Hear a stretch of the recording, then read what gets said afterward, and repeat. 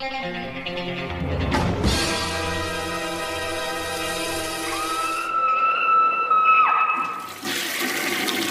guys, what's up? It is week 278. Let you guys know the contest for Slimy Little Bastards is still going on. All you have to do is send an email to davidparker1986 at live.com and put Slime SLB or contest in the title, and I'll enter you. I'll probably draw next week. Don't have that many entries. I'm going to put all my patrons in there as well. But this is from Toxic Filth Films or Entertainment, and yeah, it's officially licensed. There's only 100 of them, so if you're interested, check out that website. I'm giving one away. Also, you can enter to that. So I guess let's hop into the reviews. And the first one up is the new Visual Vengeance title, and this is the 5th in that line. And I've been really digging what they've been doing. Wild Eye is kind of behind it, and they're doing a lot of like special editions of SOV and like cheap movies and stuff like that, kind of low budget do-it-yourself stuff. And I dig a lot of that. Kind of similar to Saturn's Core, which is one of the Vinegar Syndrome sublabels. But this one is Slaughter Day. Now, it listed it was made in 1991, and I missed this when we did 1991, and I think for good reason. Now, they have all these shorts on here as well, the Slaughter Day original film and all that kind of stuff, and they say they're made in 89. I can't actually figure if the time is right on this one, because in the special features they mentioned making Slaughter Day later on or whatever. I don't know whether times are mixed up or whatnot. I'm just going to take the 91 stamp on here. So this is backyard SOV stuff here, made in Hawaii. It's essentially kind of an Evil Dead riff. But they're so young. They got to be in their like late teens, and it has a lot of heart. Now, heart goes a long way, but it doesn't save every low budget backyard movie, right? And there's a lot of different levels of them. So in terms of like the camera use is SOV. In terms of the elements that are here still, they're pretty rough. In terms of some of the editing, some of it's clever, especially the in-camera tricks is really innovative and fun, very much from the Sam Raimi camp. But some of it is obviously, pretty rough, especially when you can hear like the cameraman or the director calling shots off camera, which is unacceptable, but hey, it is what it is. It's not that easy to edit, SOV. Maybe they should have fixed that up. I don't know. They want to keep the original integrity of the movie. It is what it is, okay? But I have to call that kind of stuff out. But if you compare it to, Nigel, the Killer, or whatever that was, one from 94, which is a backyard kind of do-it-yourself SOV, or The Hidden, or even Garden Tool Massacre, where these are made by like teenagers, this is vastly superior to any of those movies, if you ask me. It's a lot more fun. And it's kind of nonstop action.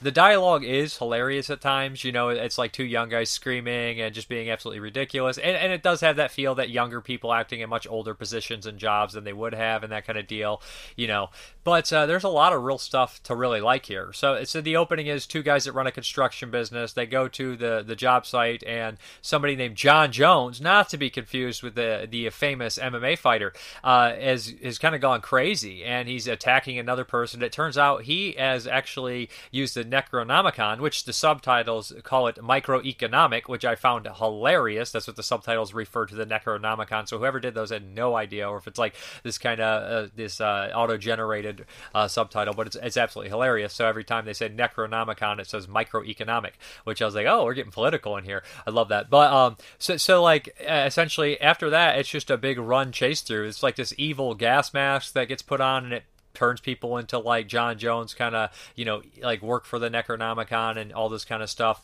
The character of John Jones, he's basically growling and doing this ridiculously deep voice. A lot of these kind of, the actors, they're so young, but they're definitely putting on like a, machismo vibe and stuff like that, which is fun. And I have to give the movie props for these special effects. Although they are rough around the edges, they're the perfect kind of backyard effects you would want. And they're very much done with love and a lot of hard work involved. People getting sucked through the floor, broken in half, limbs being chopped off, blood spraying everywhere. If you're going to do a no-budget movie like backyard movie with gores, this is the kind of thing you should make. And it's obviously in line with Evil Dead 2, heavy inspiration to that. Of course, it's not as good as Evil Dead 2, but definitely the camera work and the fight scenes are definitely from that that Michigan school of Raimi's boys. There's parts of fight scenes here where you'll be watching the camera, and they'll get on on the ground, and then they'll like move over, and like they'll catch like a stunt or a special effect in there too, and it's just really fun. Like I really enjoyed it. It is absolutely ridiculous. It's not gonna win any like technical achievements, but it's definitely do it yourself in the best kind of fun way. And it fails sometimes, obviously, like I said, the sound quality and stuff. But in other times, I caught myself saying, "Wow, oh shit," especially when they use like squibs and explosions and stuff like that. It's just a lot of fun, and I would really recommend this to SOV enthusiasts or do-it-yourself enthusiasts. I think it's really cool. As far as the special features are concerned, there's a bunch of them. We have an audio commentary with Brent and Blake Cousins, the makers of the film. One star. I think they both are in it. One's more prevalent in the film, one of the main stars. Audio commentary with Matt D'Alessandro. I always have a problem saying Matt's name. He's a cool guy, though. And Rob Housechild of Visual Vengeance. And then we have the Cousins Brothers Today, which I really like seeing. They talk about, their film career and all this kind of stuff, and making the shorts and eventually working their way up to this one. Alternate takes, early short film, Full Metal Platoon, which is fun, Vietnam kind of deal. Full Metal Platoon, that's very funny. And then Slaughter Day theme song. Then we have Slaughter Day 2, 3, and 4 on here. Very cool. All from 89 according to this. And I guess these people would probably know more than a lot of the other internet people, because they put out the damn thing and whatnot. But anyways, I thought this was pretty tremendous for what it is. Like, and I don't mean that as an insult, like for what it is. I mean, if you're getting yourself into these SOV low budget movies, then this is definitely totally up your alley. I enjoyed it. I would recommend it. Which is my favorite of the Visual Vengeance releases so far? They've had some real fun. LA H Jabber was crazy, that got a release, but Necrophiles is probably my favorite if I'm not forgetting one. But yeah, out of the fifth one, yeah, we're going strong. I love seeing these anyways. Check out Slaughter Day. Okay, this next one here is from Twilight Time, and I really should, like, this is like a really classy movie. It's like one of the classiest nunsploitation movies of all time, which is crazy, right? Like, nunsploitation, you immediately think Italian sleaze, you think it's people like Sergio Garoni or Joe D'Amato making these trash films. And so when I put this one in, I was taken back at how I mean, not all of them are bad, okay? I'm not saying that. Like, Flava the Heretic has, like, big sets and stuff, and it has money. And this is The Nun and the Devil. And I was just kind of taken back how well made it was. Like the cinematography, the acting, the set design, the story. I was like, this is like something they would show you in school, like a true story, except, there's explicit nudity and sleaze to a certain extent as well, so they can't really show that. But so basically, this is like this huge power struggle of these people in this convent. The Mother Superior is very sick, and somebody wants to take her spot, and they all have these sexual, feelings and whatnot. There's somebody sleeping with a man on the outside. There's somebody who has lesbian tendencies, and there's all these kind of power-hungry things going on. Luke Miranda comes in, and he's kind of, try to figure out, get to the bottom of this, and there's a really great scene towards the end of this film when it kind of sums up how disgusting the church can be, even when they're supposed to be the righteous ones. Exactly what you'd kind of expect in this kind of deal. Miranda's good in it, and Haywood's good in it. Like I said, it's just a really classy movie in comparison to its contemporaries. They compare this to The Devils, and I can see that. I mean, The Devils is a masterpiece, though. This is not quite there, but I can see a lot of the set design and stuff like that as well, and just the acting and the message and all that kind of stuff. And I think this is supposedly based on somewhat of a true story. They say here the best of the sex and violence in a convent movies. I mean, like, as far as like quality, it is by far one of the better ones for sure. In terms of just objectively being a well-made film. And I do like my nunsploitation. I adore a la carte and stuff like that, but this one just had a little bit more money, a little bit more class behind it to get their message across. And I think it could be taken a little bit more. A lot of people would take it a little bit more seriously. As far as the special features are concerned, there's a slew of them. We have an audio commentary with Kim Newman and Italian cinema expert Barry Forshaw. Judging Luke, interview with actor Luke Miranda. And I've never seen him in quite this kind of role. I've seen him in a couple of Polizio Tetsis, or like he was in that the one that Hotel Fear, and he played a real sleazebag in it. He's very good in that movie. And then we have The Devil and Martine, interview with actress Martine Brachok. Podella connection, profile of director and writer Domenico Paradella. Honey Devils, non-sploitation explained, interview with film historian Marcus Staglager, and the original trailer. So they went all out on this, and I think that the 88 Films release of this shares a lot of the same, special features and everything like that. But this is a very good looking Blu-ray. I was very impressed with that, and just taken back at how quality the actual film was in itself, The Nun and the Devil. Okay, this one here is Yellow Brick Road, the Blu-ray special edition, and I actually missed this one when it came out. What was it, 2010 or 2011, somewhere around that time? 2010, yeah.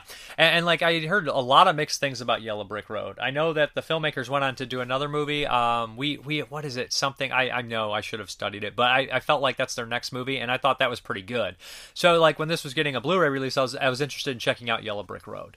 And I could see why this movie divides the audience, honestly. People act like it's the worst thing ever, or they act like it's kind of a masterpiece. And in a lot of ways, it's really clever. It's a very good way to make a movie on a budget. And they had ambition, and it shows on there too, because they chose some crazy locations to make this, which I think bit them in the ass, according to the special features and all that. But what we have here is years ago, which I love the setup of this. The setups of these kind of movies, I adore them. So it's essentially a group of filmmakers. They want to make a documentary about an entire city disappearing, or an entire small town just disappeared, and supposedly they went to this trail, and they walked the trail, and they found a couple of the bodies later on. This was hundreds of years ago, but most of the people that went on the trail just disappeared. It's like this unsolved mystery. So that setup is like kind of brilliant how they do that. It reminds me of, something like the Blair Witch or Cannibal Holocaust, people going in to search for something that's lost. And I'm a sucker for that kind of deal. So we kind of get introduced to all the characters, and throughout the movie, there's a nice little touch there that they always are talking about their sanity. There's like a psychologist there, like a doctor, and he'll ask him, like questions so he can tell if they're starting to lose their mind because they plan on going on this trail. So in the beginning, they all seem kind of decent, normal, everyday people. And as it goes on, when they find this trail eventually and they go on it, they start to lose their minds. So at first, they wander into this movie theater, and that's supposedly where the trail starts. And there's a lot of Wizard of Oz connections into this. The last movie these people saw who disappeared on the original trail saw Wizard of Oz, so it's not hundreds of years ago. So it was in the 30s, 40s, whatever. I exaggerated a bit. It feels like it should be colonial times when those people disappeared. I was wrong. So anyways, there's tons of Wizard of Oz connections in here and stuff like that, and I'm sure that I'd spot a lot more if I watched this again. So eventually, a townie decides to show them the actual trailhead, and they start going on it, and they start to hear these loud, weird music and noises, and they're not sure where they're coming from. And it's starting to drive them crazy. They seem to be affected, seem to be drawn by it, and it just gets really weird and crazy from then on, and they start to get weirder. The people start to lose their grip on reality. It kind of goes how you would expect in these deals, and you never really know 100% what happened. I'm sure that if the more you watch it, the more you have an idea, but it does seem somewhat of a loop kind of story and just strange weirdness, and this would definitely require a second viewing for me to get a full grasp of how I feel about it. As far as the special features are concerned, we have original directors, audio commentary with Andy Mitton and Jesse Holland, new special featurette, Walking the Yellow Brick Road, Practical Blood FX, and an indie budget. There's a bunch of stuff. Then we have new special edition cast and crew interviews, Cassidy and Clark Freeman, their actors, executive producers, Andy Mitton, co-writer, director, Jesse Holland, co-writer, director, and Eric Hungerford, producer. And they kind of talk about their experience in making this movie and all this kind of stuff, and some of the setbacks and all this stuff. So yeah, it's an interesting movie, and it's an interesting, special edition with this kind of stuff added in there. Now, as far as the acting is concerned, it ranges for me. Some of them I think are better than others, but nobody is absolutely horrendous to the point of destroying the movie. But some people do stand out, I think, as well. Actually, don't want to spoil anything, but one of the first people that dies, I think, was probably my favorite performance in the film. So there we go. This is Yellow Brick Road. Check it out if it sounds like it's up your alley, or if you didn't know, there's a special edition out there now. Okay, the next one is the Patreon pick, and I had a couple people that hadn't been drawn out for a while, so they got pushed to the top, and this is Patri. I can't think of the last name. I apologize. Lamp something. I'm terrible. But yeah, this one he had wanted me to watch for a while, and to be honest, I've always wanted to watch this film. It's been on my radar for years. It is 1971's Let's Scare Jessica to Death. This is a Scream Factory Blu-ray. So Let's Scare Jessica to Death. Like, watching this, I have to say this is definitely going to be kind of like a new favorite for me. And I saw somebody comment on the Letterboxd review. I just said something, just a one-word review, and they commented, there's nothing quite like post-Romero American post-Romero, pre-Hooper horror movies. That small gap, I guess he's talking about, from 1968 to 1973.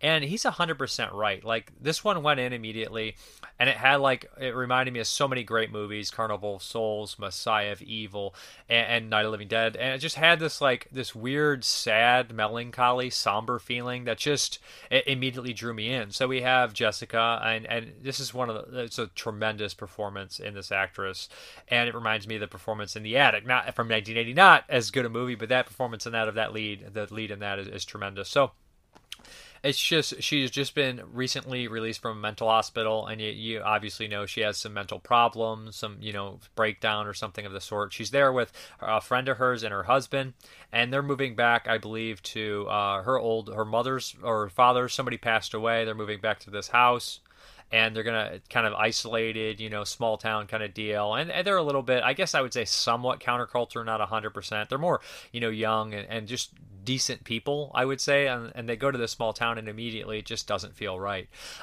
And like right away, like there's just so many nice little touches. Like it has like this music that's just haunting, and she goes out in the cemetery, and she's obsessed with kind of like capturing tombstones, just what's on them and all this kind of stuff like that. She's a very interesting person that seems to be haunted for 100%, and like you can see her mental just mental stability breaking throughout the movie, and at weird times like getting very emotional, and just I legitimately felt very heartfelt here. So when they get to the house, there's actually somebody already kind of like staying there, and she's like, seems really nice and everything, but looks can be deceiving, and she resembles somebody in a picture in the attic, so it makes things more complicated. So this movie definitely plays with that idea of one's mind slipping, and as the audience, you don't know what is real, what is fake, what's supernatural, and it just starts mixing all that stuff. Like I even see John Roland in this. Like I see so much of other people's work, and I'm not saying that this director John Hancock stole anything. I'm just saying that it just is, it's one of these movies that I should have seen a long time ago, and I genuinely know why people love it, and this is totally my jam. And it says it feels gothic and psychological, but not really at the same time. It has its own weird flavor, very regional, which I love, and it just has a unique look about it, and I genuinely felt uncomfortable and sad the entire movie. So there's a part where they decide to do a seance, and the lead here, she's like, is there anyone in this house? You can see like the tears going into her eyes, like how she's so desperate to like make this connection. It's just so uncomfortable and brilliant, and it is kind of a vampire film in a lot of ways. It's a strange vampire film. Also reminds me of Dead and Buried, which is another great film. I would compare that directly, and it's just so weird. I don't want to spoil absolutely everything about it, but it's just so well done, so creepy, genuine scares. Everything is set up very well, and it's just got a great little story here, like, and the backstory too. One of the scariest things in horror movies is another character telling you about a haunting or something crazy that happened, and you're watching the main character hear it, and like you just know all this stuff's going to play into it later on. And I know that you're supposed to show, not tell, but sometimes those stories are so effective. And like and my favorite part of the Bram Stoker Dracula novel, which is a weird favorite part, besides like the journal, the boat and stuff, the boat journal, it's all of a journal, sorry, but the journal, the boat thing, the log, that's a great part. But there's a part where they like a lot of the main characters stop at this like diner, I think, or this restaurant, like or this like whatever, and it's not a diner, but at the time they stop at this place to eat, and there's this kind of old man there, and he tells them all these weird shit about like everything that's happened around here, and it's just like, this is perfect setup for later on. It's exposition dump to a certain extent, but sometimes a well-placed exposition dump or just something to move along the story is perfect. But they don't, and let's scare Jessica to that, they don't just use that for an exposition dump. It also shows how her interest in the occult and the dark is something that she is completely infatuated with, and it kind of engulfs her at the same time, and just like so much nice touches in this movie. This has a lot of subtlety in there that's just perfect, and all the performances I thought were tremendous. I thought the performances went a long way. Genuinely creepy, well done. I love it. I love this movie. It's PG-13. I didn't know that. See, so everybody's like, you can't make it. This is a great PG-13 movie. I think it was probably retroactively re-rated. Of course, you know how that goes. But new audio commentary with co-writer director John Hancock and producer Bill Ballado. New interview with composer Orville Stober. I love their scene in here where they play this song. They jam out to this song, and the husband goes and gets this big old orchestra bass, and it's just, I love that. Reminds me a little bit of the stuff in Phantasm, but this is just much more haunting. And then we have new interview with film historian Kim Newman. This is his favorite film, and Kim Newman is a smart man who talks a lot about movies. So if Let's Scare Jessica to Death is his favorite movie, that says quite a bit, right? New location featurette, theatrical trailer, the typical stuff. I know that Imprint Films has a version of this as well, and I think Kat Ellinger's on that. I would like to get that eventually as well, but this will have to hold me over right now. But love this movie. Loved it. Definitely top tier stuff in 1971. I mean, you got The Devils, you got Bay of Blood, you have Daughters of Darkness, you have some other things as well. Those are the ones that come to my head and this one, Let's Scare Jessica. Those are the top tier ones to me in my mind. So great stuff. Okay, let's get into those 1980 movies. They did this to you. They're trying to turn us against each other.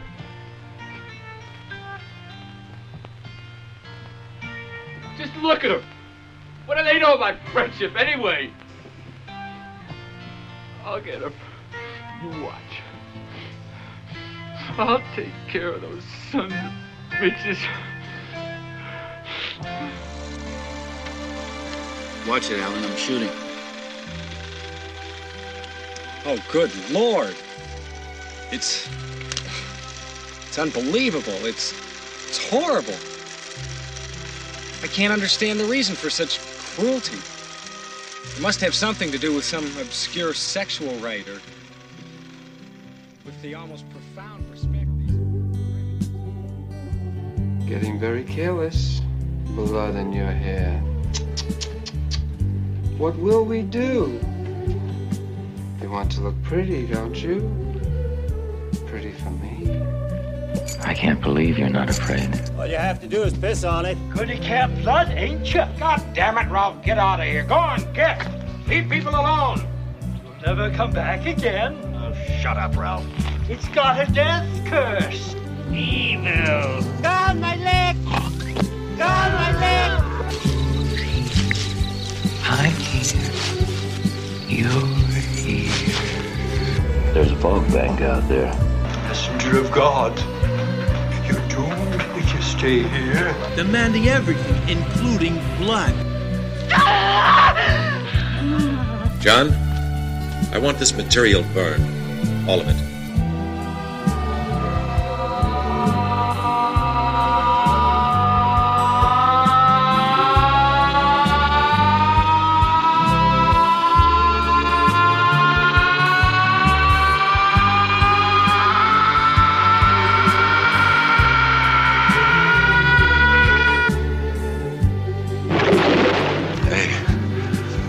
I ain't the crazy one. Remember? In the lake, the one who attacked me, the one who pulled me underneath the water. And he's still there. Used servitude. I think you will all meet again. In hell! I'd have mercy on his soul. He was one ruthless son of a bitch. Wendy. Stay away! Darling, light of my life. I'm not gonna hurt you. You didn't let me finish my sentence. I said, I'm not gonna hurt you. I'm just gonna bash your brains. I'm gonna bash them right the fuck in. Well, Dad, are you proud of me now? Do I measure up? Huh? My son was a son of a bitch, and he was no good. That's it. My son is dead. I don't want to talk about him no more. Oh, Cindy, you're gonna die.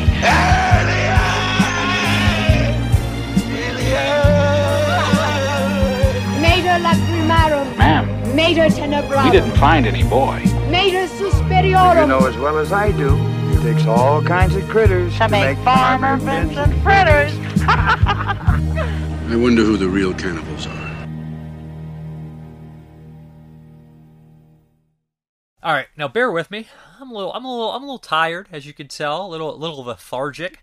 So some of these 1980 movies I don't have copies of. They're kind of crazy, kind of rare ones. Like I said, I'm getting down to the nitty gritty. And the first four here, I do not own any copies of. So that's kind of crazy. First five actually. So let's get into here first.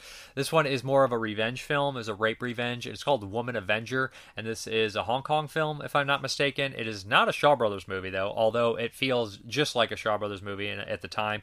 And it's very standard of a kung fu kind of actioneer or action outer or whatever the hell you want to call it. Action outer I don't think is actually a term. But so here we go. We have this woman and her husband, and they're walking home. I don't remember exactly what they're doing, and they're attacked by a gang of thugs. There's like four of them. They're all masked, and they absolutely are crazy, ridiculous. They beat the husband to death, and they rape her. Now the rape's not shown 100%. They show a little bit of it, but they cut back to it later on. How she can remember some of the things and like try to figure out who everyone is. I think it's like a monk or some sort of, I don't know if it's a female monk, something along those lines, finds her and heals her back.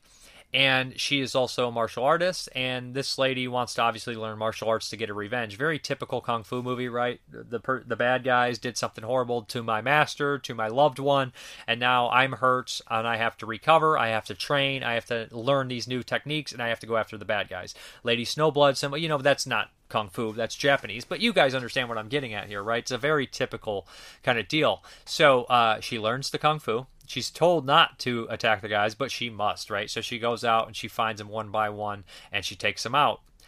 So basically, you kind of have to look at this movie how it's done in a lot of ways. Do you like the style of kung fu they use? I do. I think that she has some really awesome kicks. Do you like the bad guys? Do you like the hero? And I think they're all pretty solid. The dubbing in this one's absolutely pretty bad. It's pretty over the top, but all these kind of movies from the time are that way. I think it's a decent movie, a rape revenge movie that's a little untypical. So many of these movies, there's a woman victim, and then like a guy goes out and gets the revenge. It's nice to see a woman take the vengeance in her own hands in these movies, and that's all one of the greatest films, horror films, is I Spit on Your Grave, and that's a big reason for that, I think, is because she gets the revenge. I think that helps a great deal. So this one, she gets the revenge, she gets to be a badass, she throws some high kicks and whatnot, and for the most part, it's a solid kung fu rape revenge movie, and I'm glad I watched it. Woman Avenger. Okay, the next one up. Let's get this one done in a minute because I don't really have that much to say about it. Is Grudge of the Moon Lady. The quality version I watched was the longer version with subtitles. There is an HD version out there with no subtitles. It's been butchered. It's like 20 minutes shorter.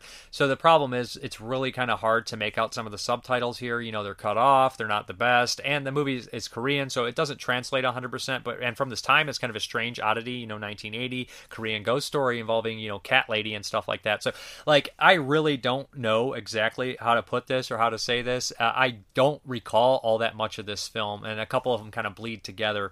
That happens when you're old. But the end of this movie is really wild. So this kind of cat lady, there's a betrayal, a love kind of betrayal, and people what the cat lady jumps inside this other lady and uses her body to commit all these vengeance acts and everything like that.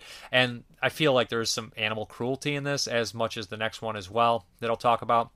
Some cats being tossed around and everything like that, and it's kind of crazy. This one does have some really cool stuff, and the end fight scene I really dug, because she's doing the classic kind of kung fu, jumping from tree to tree fighting. But I really do not have that much to add about Grudge of the Moon Lady. It's a very rare film, and I wish that these movies would get picked up and cleaned up and have some context added to them. I could have some readable subtitles, all these kind of things like that. But for the most part, I thought this one was just all right. I feel like I could like it a lot more if I could see and read what the fuck was going on 90% of the time. I probably could read about 65% of it. So yeah. Okay, the next one up is Devil Cat, aka Ghost Cat, made in 1980. Internet Movie Database says 1980, and then Letterboxd says 85. It wasn't released supposedly till 1985, and there's kind of good reason for that. The version I watched apparently is cut up and butchered. I don't know if there's a longer version available, so the movie is kind of fairly inept, to be honest. So in the very beginning, we have a murder. This woman kind of bricked up into a wall, and it involves this cat. It's very strange, very weird. And then we cut to these three young school kids, and one seems to have telekinesis every time he's upset. Weird shit happens, people get pushed, all sorts of silly things. cut to them being adults now, and one is a cop, one is a school teacher, and one, I don't remember exactly what the one in the wheelchair has been doing. But so essentially, there is a crazy murder that takes place, and there's a weird kind of story about duality and two souls in one, possibly a cat being one of the souls, an evil cat, and a weird relic from that bricked up wall. And it starts to get strange. It's kind of goofy at times. There's some familiar faces here. Again, I would put this in line. It's kind of sloppy and messy, like, and inept. So like it's kind of hard to like wholehearted recommend this or even genuinely talk about some of these really incredibly obscure movies because you have no context, you can barely read the subtitles, and apparently this movie wasn't completed properly. So I'm sitting here talking about a barely completed movie. I didn't think it was as inept as some people said, but I also just like jumping around time lapses was insane, you know, that kind of stuff. And I will mention that the actress from Dangerous Encounters of the First Kind is in here, so that was nice to see her pop up. And again, she's also in, you know, like 3 or 4 movies from this year, so that's crazy. Anyways, you know, Devil Cat, I'm sorry, I don't have more to say about it. There is some kind of cool, fun effects, and I imagine that some of these cats didn't, you know, get treated all that well when they're getting thrown around and stuff. So anybody sensitive to that stuff, I would watch out. Okay, the next one up is a Shaw Brothers flick, and this is Heaven and Hell, aka Shaolin Hellgate, and I really enjoyed this one. So this is like the 4th or 5th Shaw Brothers movies I've covered for 1980. You have Hex vs. Witchcraft, Lost Souls, there's a couple more in there, Haunted Tales. So Shaw Brothers had a handful of horror-oriented material in 1980. So Heaven and Hell, this is a crazy movie. It has Fu Shang in there, who died very young, and some other familiar faces. You know, I think some of the 5 Venoms are in there. And if I'm not mistaken, I think this is the same director as Crippled Avengers. So correct me if I'm wrong.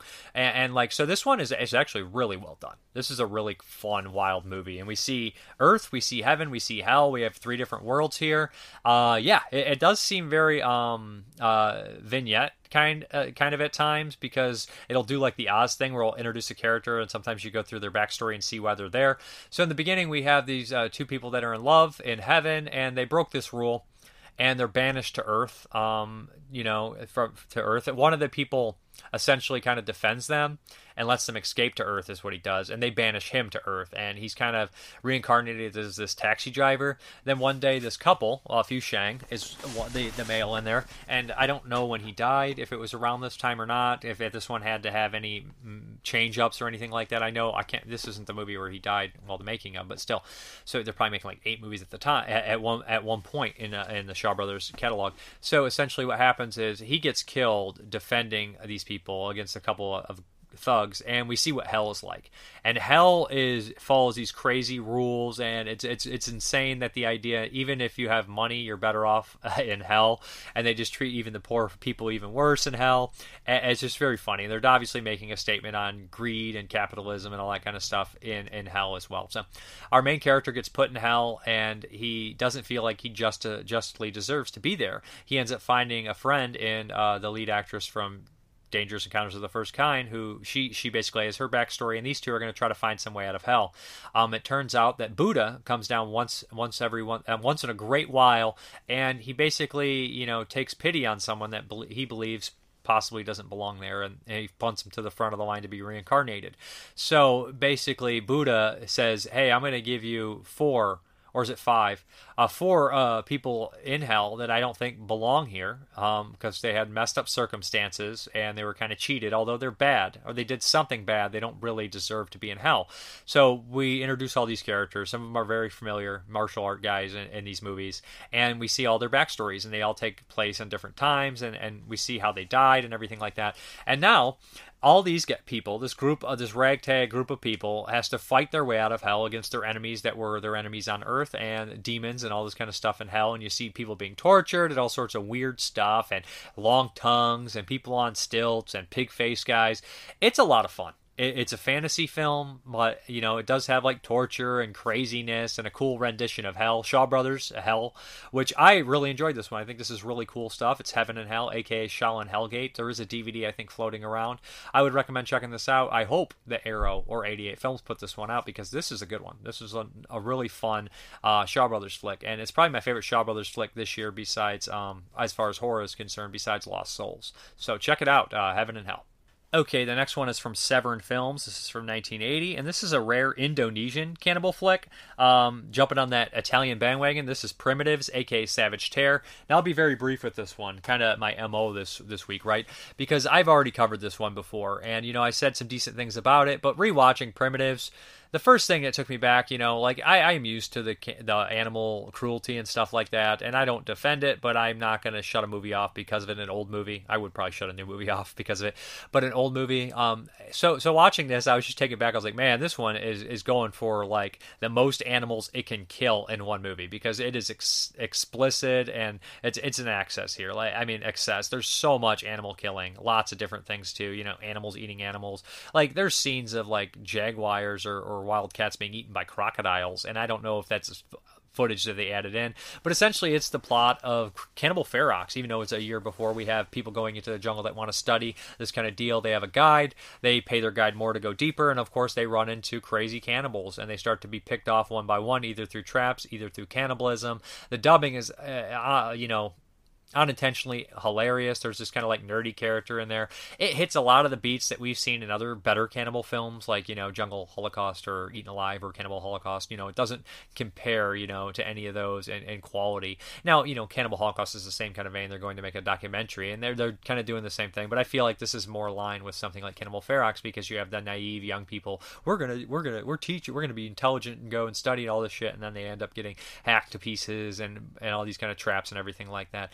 It's okay. If you're a fan of the cannibal genre, this one is definitely worth seeking out because it's a rare Indonesian kind of cannibal flick in the style of an Italian cannibal flick. It made the Video Nasties list, either the section 1 or 2, and rightfully so. Like the animal killings are pretty brutal in here. There's gore and stuff like that, but really what does it is the animal killings. There's a part where they ride this guy, like they don't like get on top of him and ride him like an animal. There is there's an orangutan killed in this, but it's clearly not killed for real. I think that would be crossing the line in general, like for even for this movie, for any of those movies.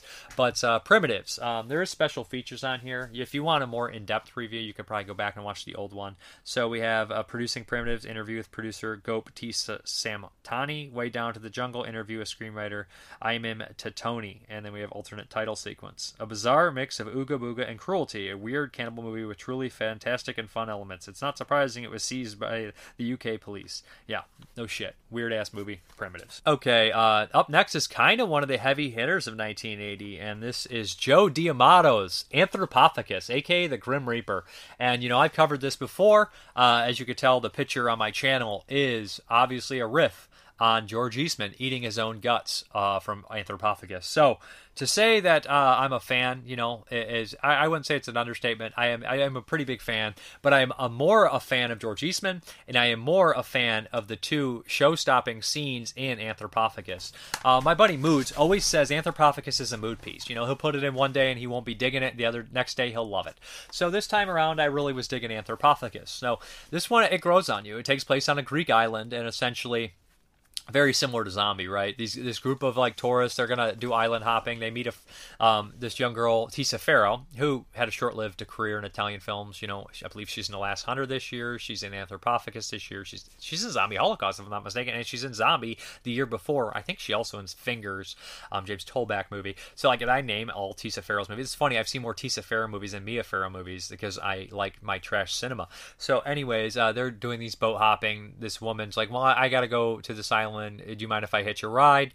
They agree. And essentially what happens is there's not very many inhabitants on this island. It reminds me of Who Can Kill a Child. They show up and there's no adults. There's nobody around except a couple, very rarely a couple people. And what's walking around this island is George Eastman, the Grim Reaper, Anthropophagus. He's wandering around and he is in this gnarly makeup. You guys know that George Eastman was a screenwriter on this too.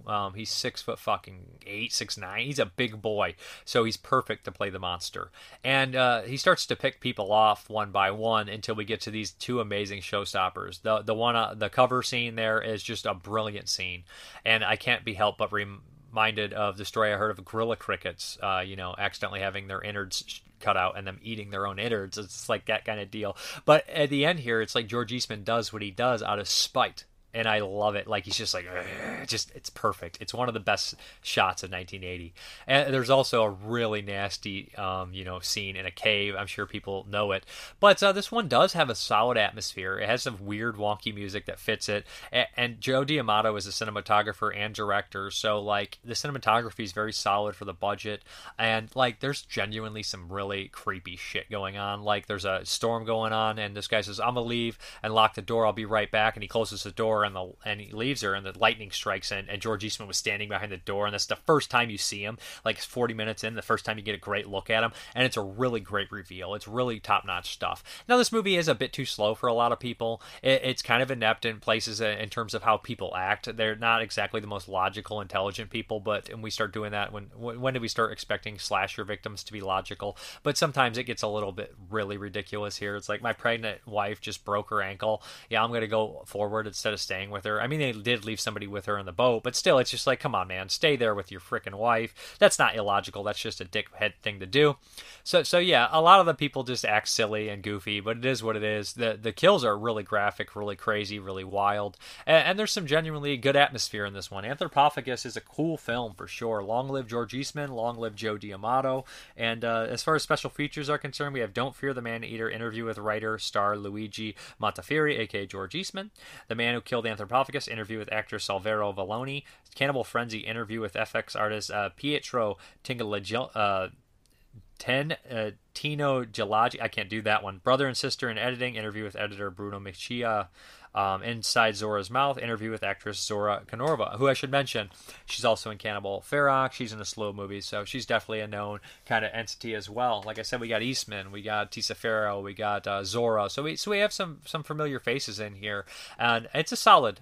If you're watching 1980 horror flicks, you have to watch Mrparka. It's kind of a must-watch. Could, don't know. Could very well make my top 25. I do not know yet. I haven't not looked at the list and thought there's just too many movies I love from 1980, and I just can't I can't promise a spot for Mrparka. That's tough, right? I have the freaking cover of my channel as a riff on the movie, and I might not even have it in my top 25. That's how good 1980 is, guys. I'm going to have to apologize in the title here. Delito, what is it here? Delito in Via Telada? Yeah, I'm sure there's a translation to that. This is an Italian TV movie, I believe, and it's directed by Aldo Lotto, who did stuff like Who Saw Her Die and Night of the Short Glass Dolls, is that one? But Who Saw Her Die is a great movie. Aldo Lotto does pretty solid work, of course. So I wanted to check out his movie. And the first thing I noticed is the score is by Fabio Frizzi. I was like, I love Fabio Frizzi, and the same year as City of the Living Dead. Then I was like, wait a minute, this is just a City of the Living Dead score. This is literally verbatim. 50 to 60% of the score is verbatim City of the Living Dead by Fabio Frizzi, which cracked me up. Sometimes it doesn't fit. There's other cues I think that aren't used as much in City of the Living Dead, or maybe they're new cues for this or from something else that I think do work, but it is a Fabio Frizzi score, so hey, that's a plus. It sounds really cool. So essentially this is kind of a wild movie. It's like they're like on a TV station or something. They're making all this different like kind of material, and somebody finds a dead body, right?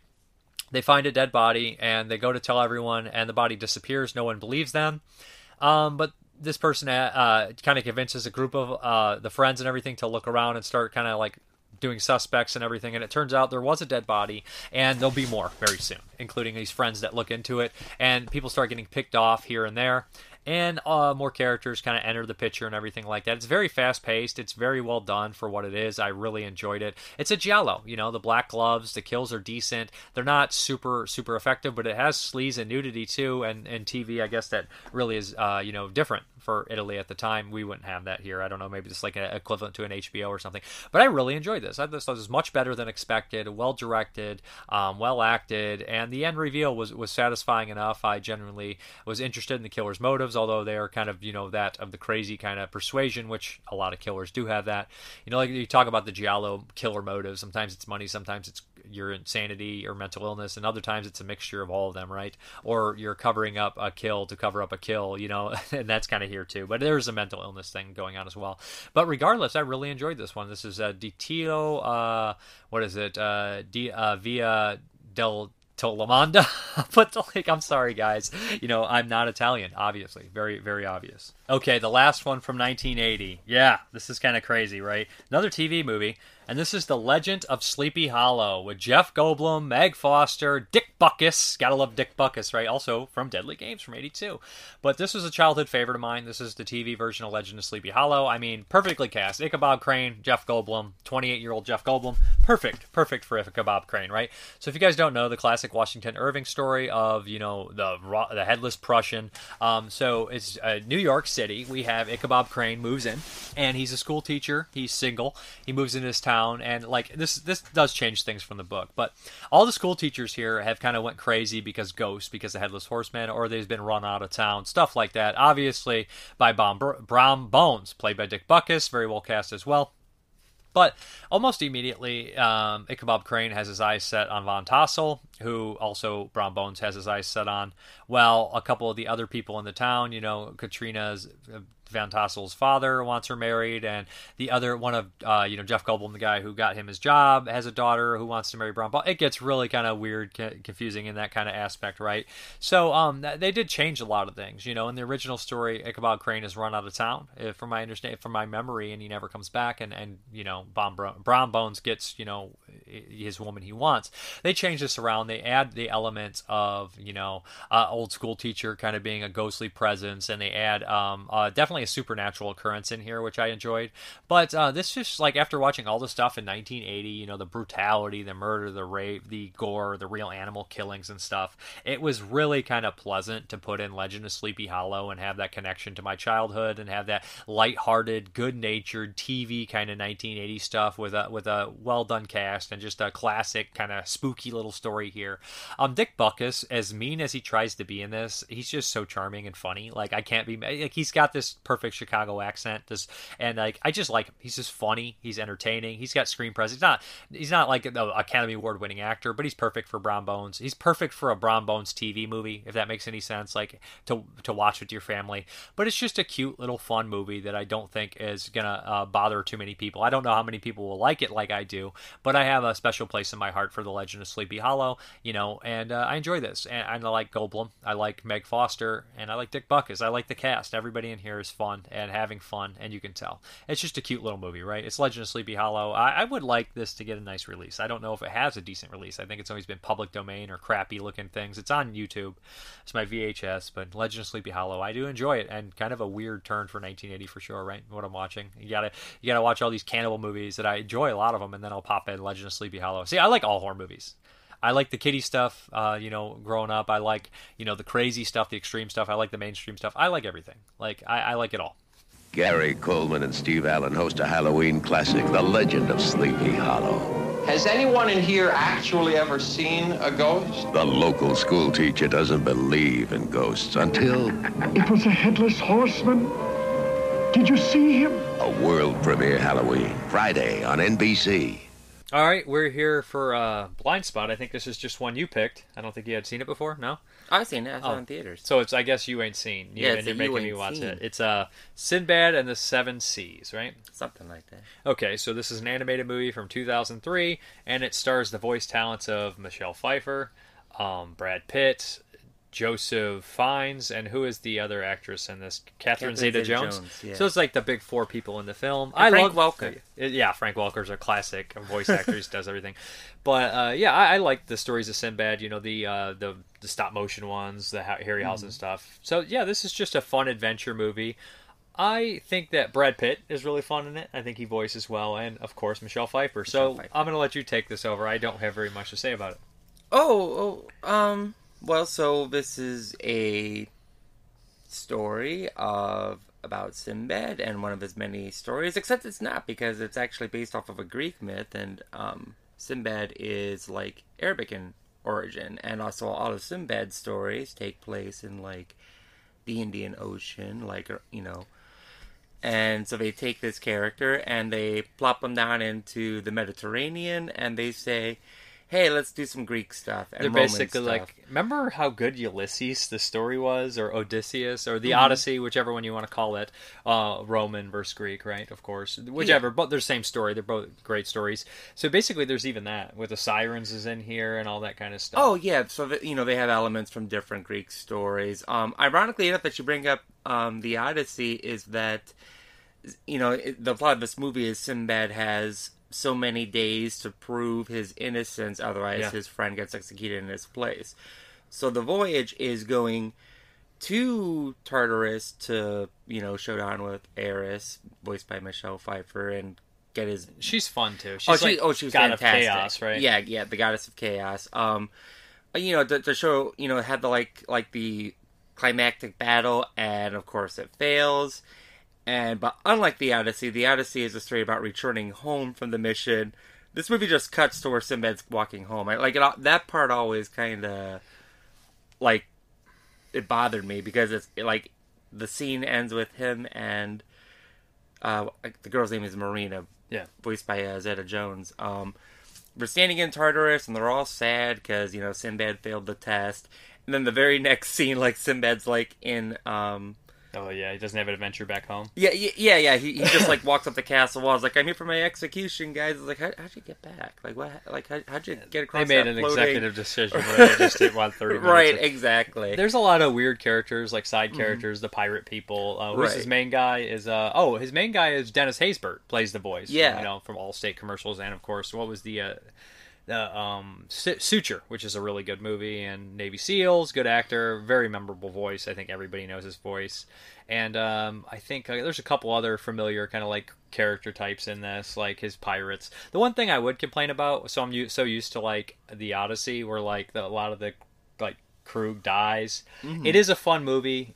There's just not many stakes, but it's a Pixar or DreamWorks. Yeah, it's a DreamWorks. So you don't really expect to see any hardcore violence or people die. The one complaint is this is kind of the time when they started ditching some of the animation and using more computer generated effects.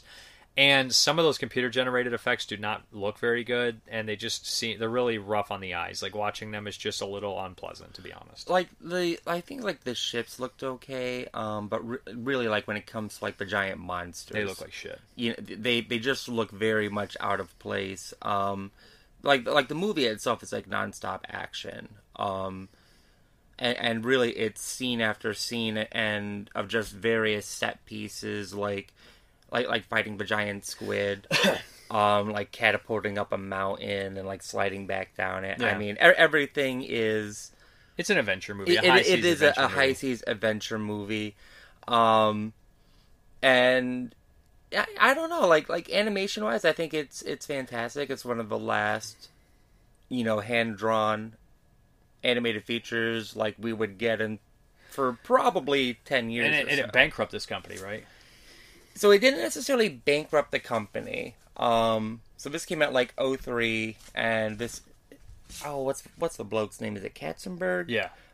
So the guy that was at Disney... You told this last story, basically. Yeah. So he left Disney, and he stole all their precious documents. It's okay, I know they're going to make Bugs Life, so I gotta make Ants. I know they're going to make, Treasure Planet, so I gotta make Sinbad. So he had all... You know what happened to him, right?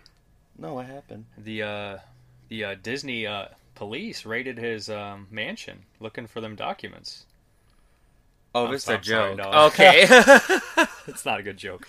Well, I never knew why he left. I'm sure I've heard it. Stole all the Disney documents. He did steal all the Disney documents.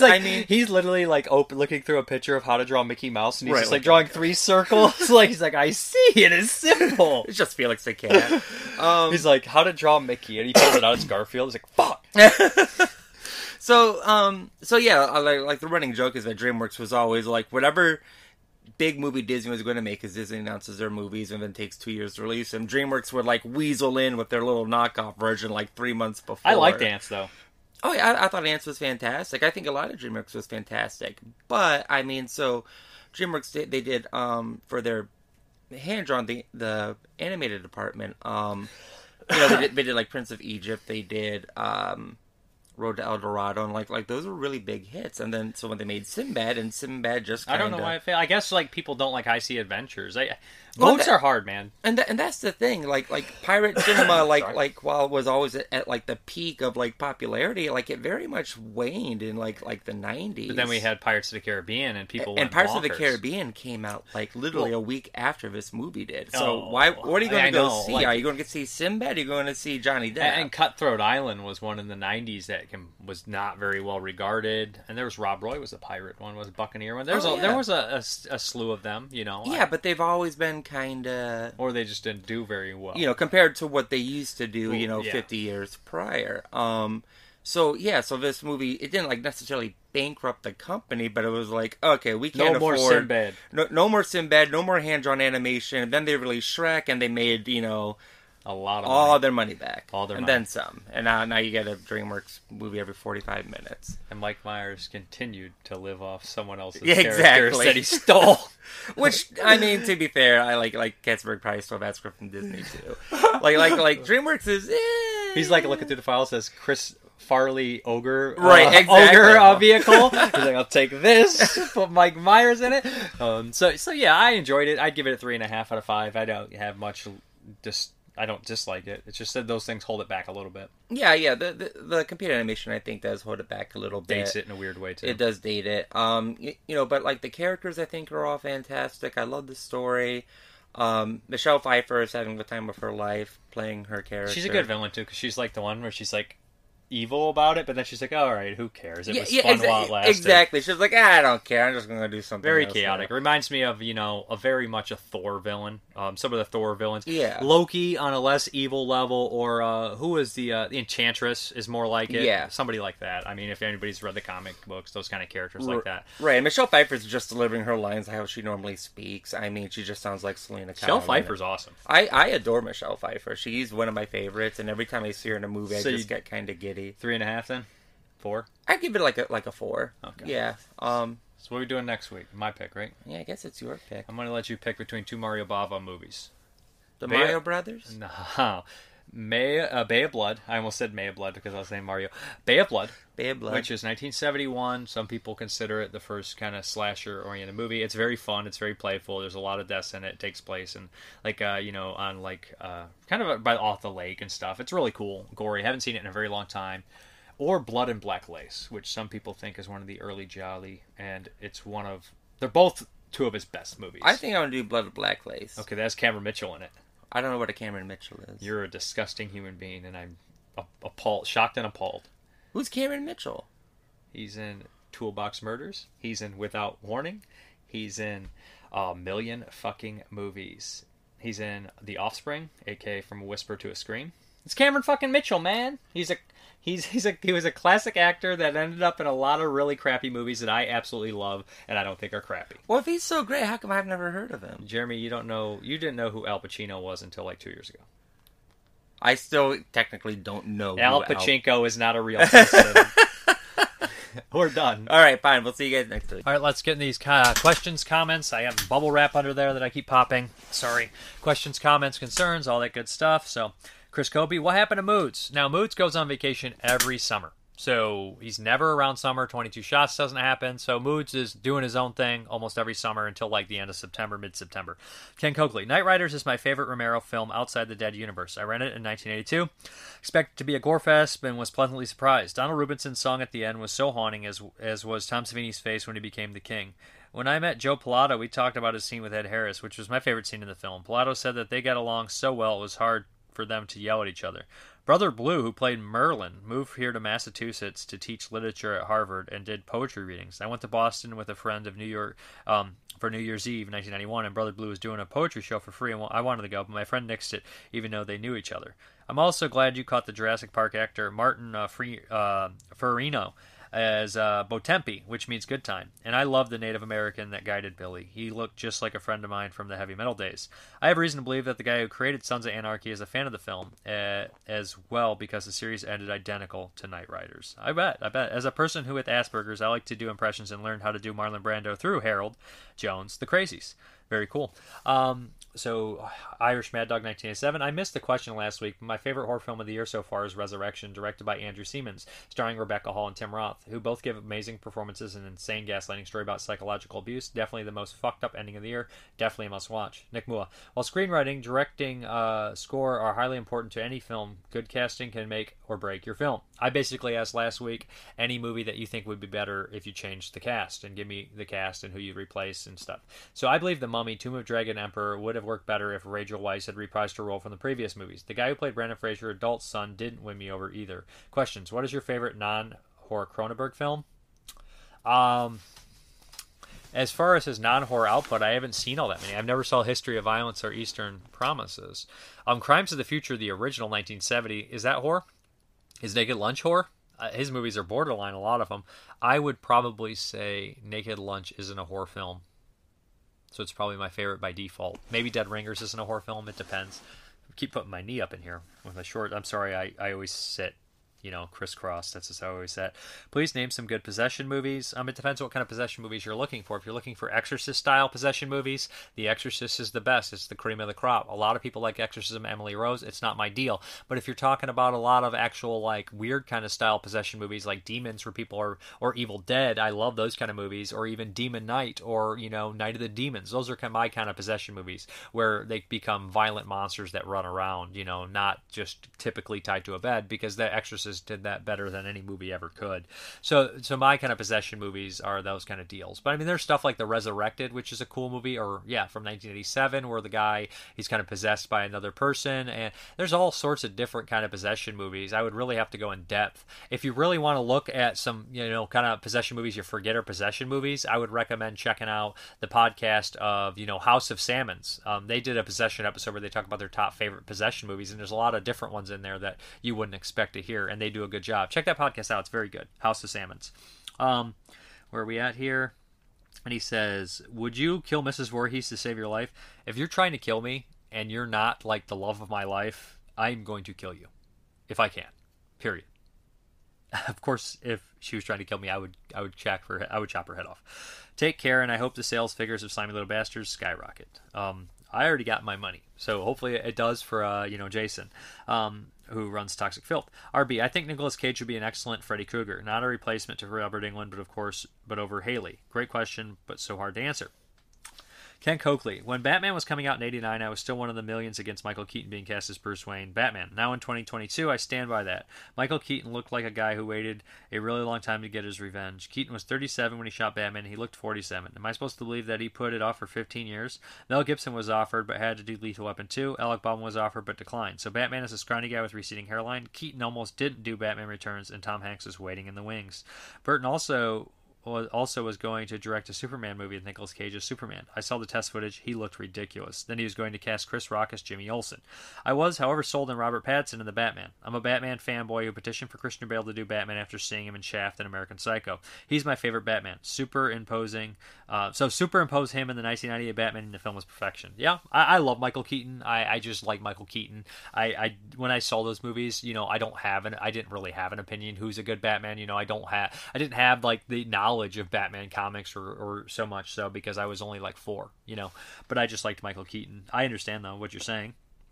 Skip Barber, Slimy Little Bastards is a good reason you should continue directing films. Maybe, never know. Retro Horror, great stuff. I was curious how you saw Haunted Tales. Can't find it. I'll help you out there.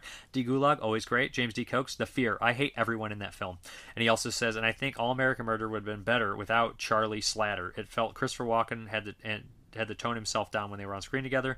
John Soloway, Demon Knight, Jada Pinkett, replace her with Jennifer Jason Leigh. I think if you put Jennifer Jason Leigh in any movie, it makes it better. So I like Jada Pinkett in that though. And he says Death Proof, every female except Vanessa Furlado and Rosario Dawson. Don't care who you replace them with, just as long as they don't sound like Zoe Bell, Tracy Toms, and Sidney Poitier. Aaron Mazzola, The Mothman Prophecies. I'd replace Richard Gere with any other actor on the planet. Jamal Potter, very obvious with Bram Stoker's Dracula. Take out Keanu Reeves, put in Johnny Depp. Bam, fixed. Peter England says a young Brad Pitt should have been the Schofield Kid in Clint Eastwood's Unforgiven. I think that's a great choice. Skip Barber, Truman Capote wrote Breakfast at Tiffany's as a vehicle for his friend Marilyn Monroe. I think she would indeed been more believable than Audrey Hepburn in that part. Christopher Webb, question too complicated. Cannot compute. Ian Irza, put Jennifer Connelly and Sofia Coppola. Sorry, I'm very tired. In the Sofia Coppola role in Godfather Part 3. Also find a way to bring back Robert Duvall and cut out George Hamilton. Peter England, Ian Irza, he's mentioning this to him. There was an original story with Tom Hagen as the nemesis of Michael Corleone. I agree with you on that one. But still, even if you would replace Sofia after all these years, I don't think it really it's really her performance, but the actual script, which was so horrendous. It would still be bad because it has so many ridiculous flaws. Even the new version is not that good. The only great scenes are with Andy Garcia, excluding the stupid incestuous scenes with Sofia, and some great scenes in Sicily and Italy and in the Vatican. The Costa Nostra boss with those glasses and those two Sicilian hitmen. Robert Mazzola watched 10 minutes of House of Gucci and the casting was completely off. Replaced Lady Gaga with Weird Al and we'd be all set. Okay. Travis Tiro, one that I agreed with Roger Ebert on was The Raven. Replaced Cusack with Cage and the movie would have been more engaging. Peter England. Here's another one. Although Michael Gazzo as Frankie Pentaliangi in Godfather 2 is great, it should have been Richard S. Castellino as his character Clemenza, which would have made much more sense with Vito Corleone, backstory sequences, and also the original movie. Then the story would have been even more perfect than it already is. Jay Wall, The Silence of the Lamb with Holly Hunter and Sam Neill. That would be very cool. So this week's question is, what is your favorite, genre release? Not like movie or horror. What is the label? Like an old Blu-ray or DVD or box set? What's your favorite so far this year? Box set, Blu-ray, DVD, whatever it is, 4K. What is it? Let's do that. Now let's hop into that update. Okay, let's hop into this update. First up, we got a couple kinos. Matahara. So Sylvia Crystal's in this. I've seen a handful of her films. This just looked really wild. Infamous in Her Time, A Legend in Ours. This just seemed very bizarre and strange. I did the buy two, get one on Target, and this is one of them. I had a pre-order on it. Finally came. Directed by Curtis Harrington. That's worth noting. Curtis Harrington, did a bunch of, kind of horror and thrillers of a certain time, and I liked his work, so I picked that one up. That's another reason for it. Next up, we have Mysterious Island of Beautiful Women. Didn't know too much about this one. Looked like it was up my alley. A Kino title here. Looks kind of like, kind of the exploitation style film for sure. Looks cool. Picked it up again at Target buy two, get one. And then the last one here is Coming Apart with Rip Thorne, Sally Kirkland. I had heard about this one, I think, on the Pure Cinema podcast. Heard it's quite good. This is a Kino title. Again, buy two, get one from Target a while ago. This one just sounds like a really dark drama, really well done. So, cool. Now we're going to hop into the Vinegar Syndrome stuff. And first up, we'll just do this. Let's do this. This is a 4K. Is there any 4Ks in here? I can't remember sometimes. I think this is a 4K. Yeah. Crazy that we have The Incredible Melting Man in 4K. The first new horror creature. Yeah, this one is a pretty wild movie. It's been a long time since I've watched it. It'll be crazy to see this movie in 4K. See all those gooey effects, right? Essentially, this movie, astronaut goes to space. He comes back. AK Saturn III, isn't it, or something like that? And he's melting the entire time, and he's like crazy and starts killing everybody. Classic film. 76, I think, around that time. Then we have Forgotten Gialli Volume 5. Very cool here. Awesome. Love these sets. Got a white dress for Marielle, Tropic of Cancer, and 9 Guests for a Crime.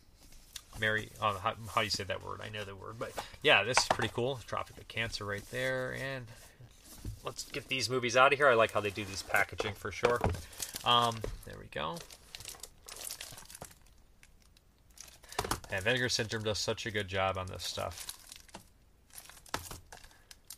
That cover is very memorable, I remember that cover. I don't know if I've seen any of these, to be honest, but look forward to checking them out. I do a podcast of the Forgotten Gialli over at the podcast Under the Stairs. We did a bunch of them already. We did the first 3 volumes. We're going to tackle 4 and 5 when we get a chance.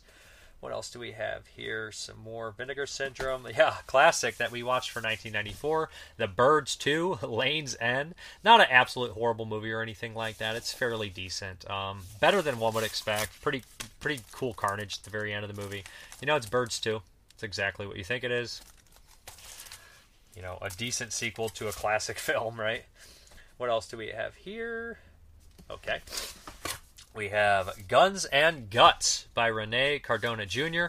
Actually, Harry Collins mentioned Guns and Guts on his gory westerns on the Secret Top 10, so that's very cool. Then we have Hot Snake, another kind of Spanish. These are 2, I believe, Spanish westerns here. Awesome to check these out for sure. I got to watch Guns and Guts when I get a chance. So, very cool. Region free on that. So, awesome. Love seeing Vinegar Syndrome do a lot of different things like that. And then we have the VSA title, Unmasking the Idol. This looks like a wild film. Don't know much about it.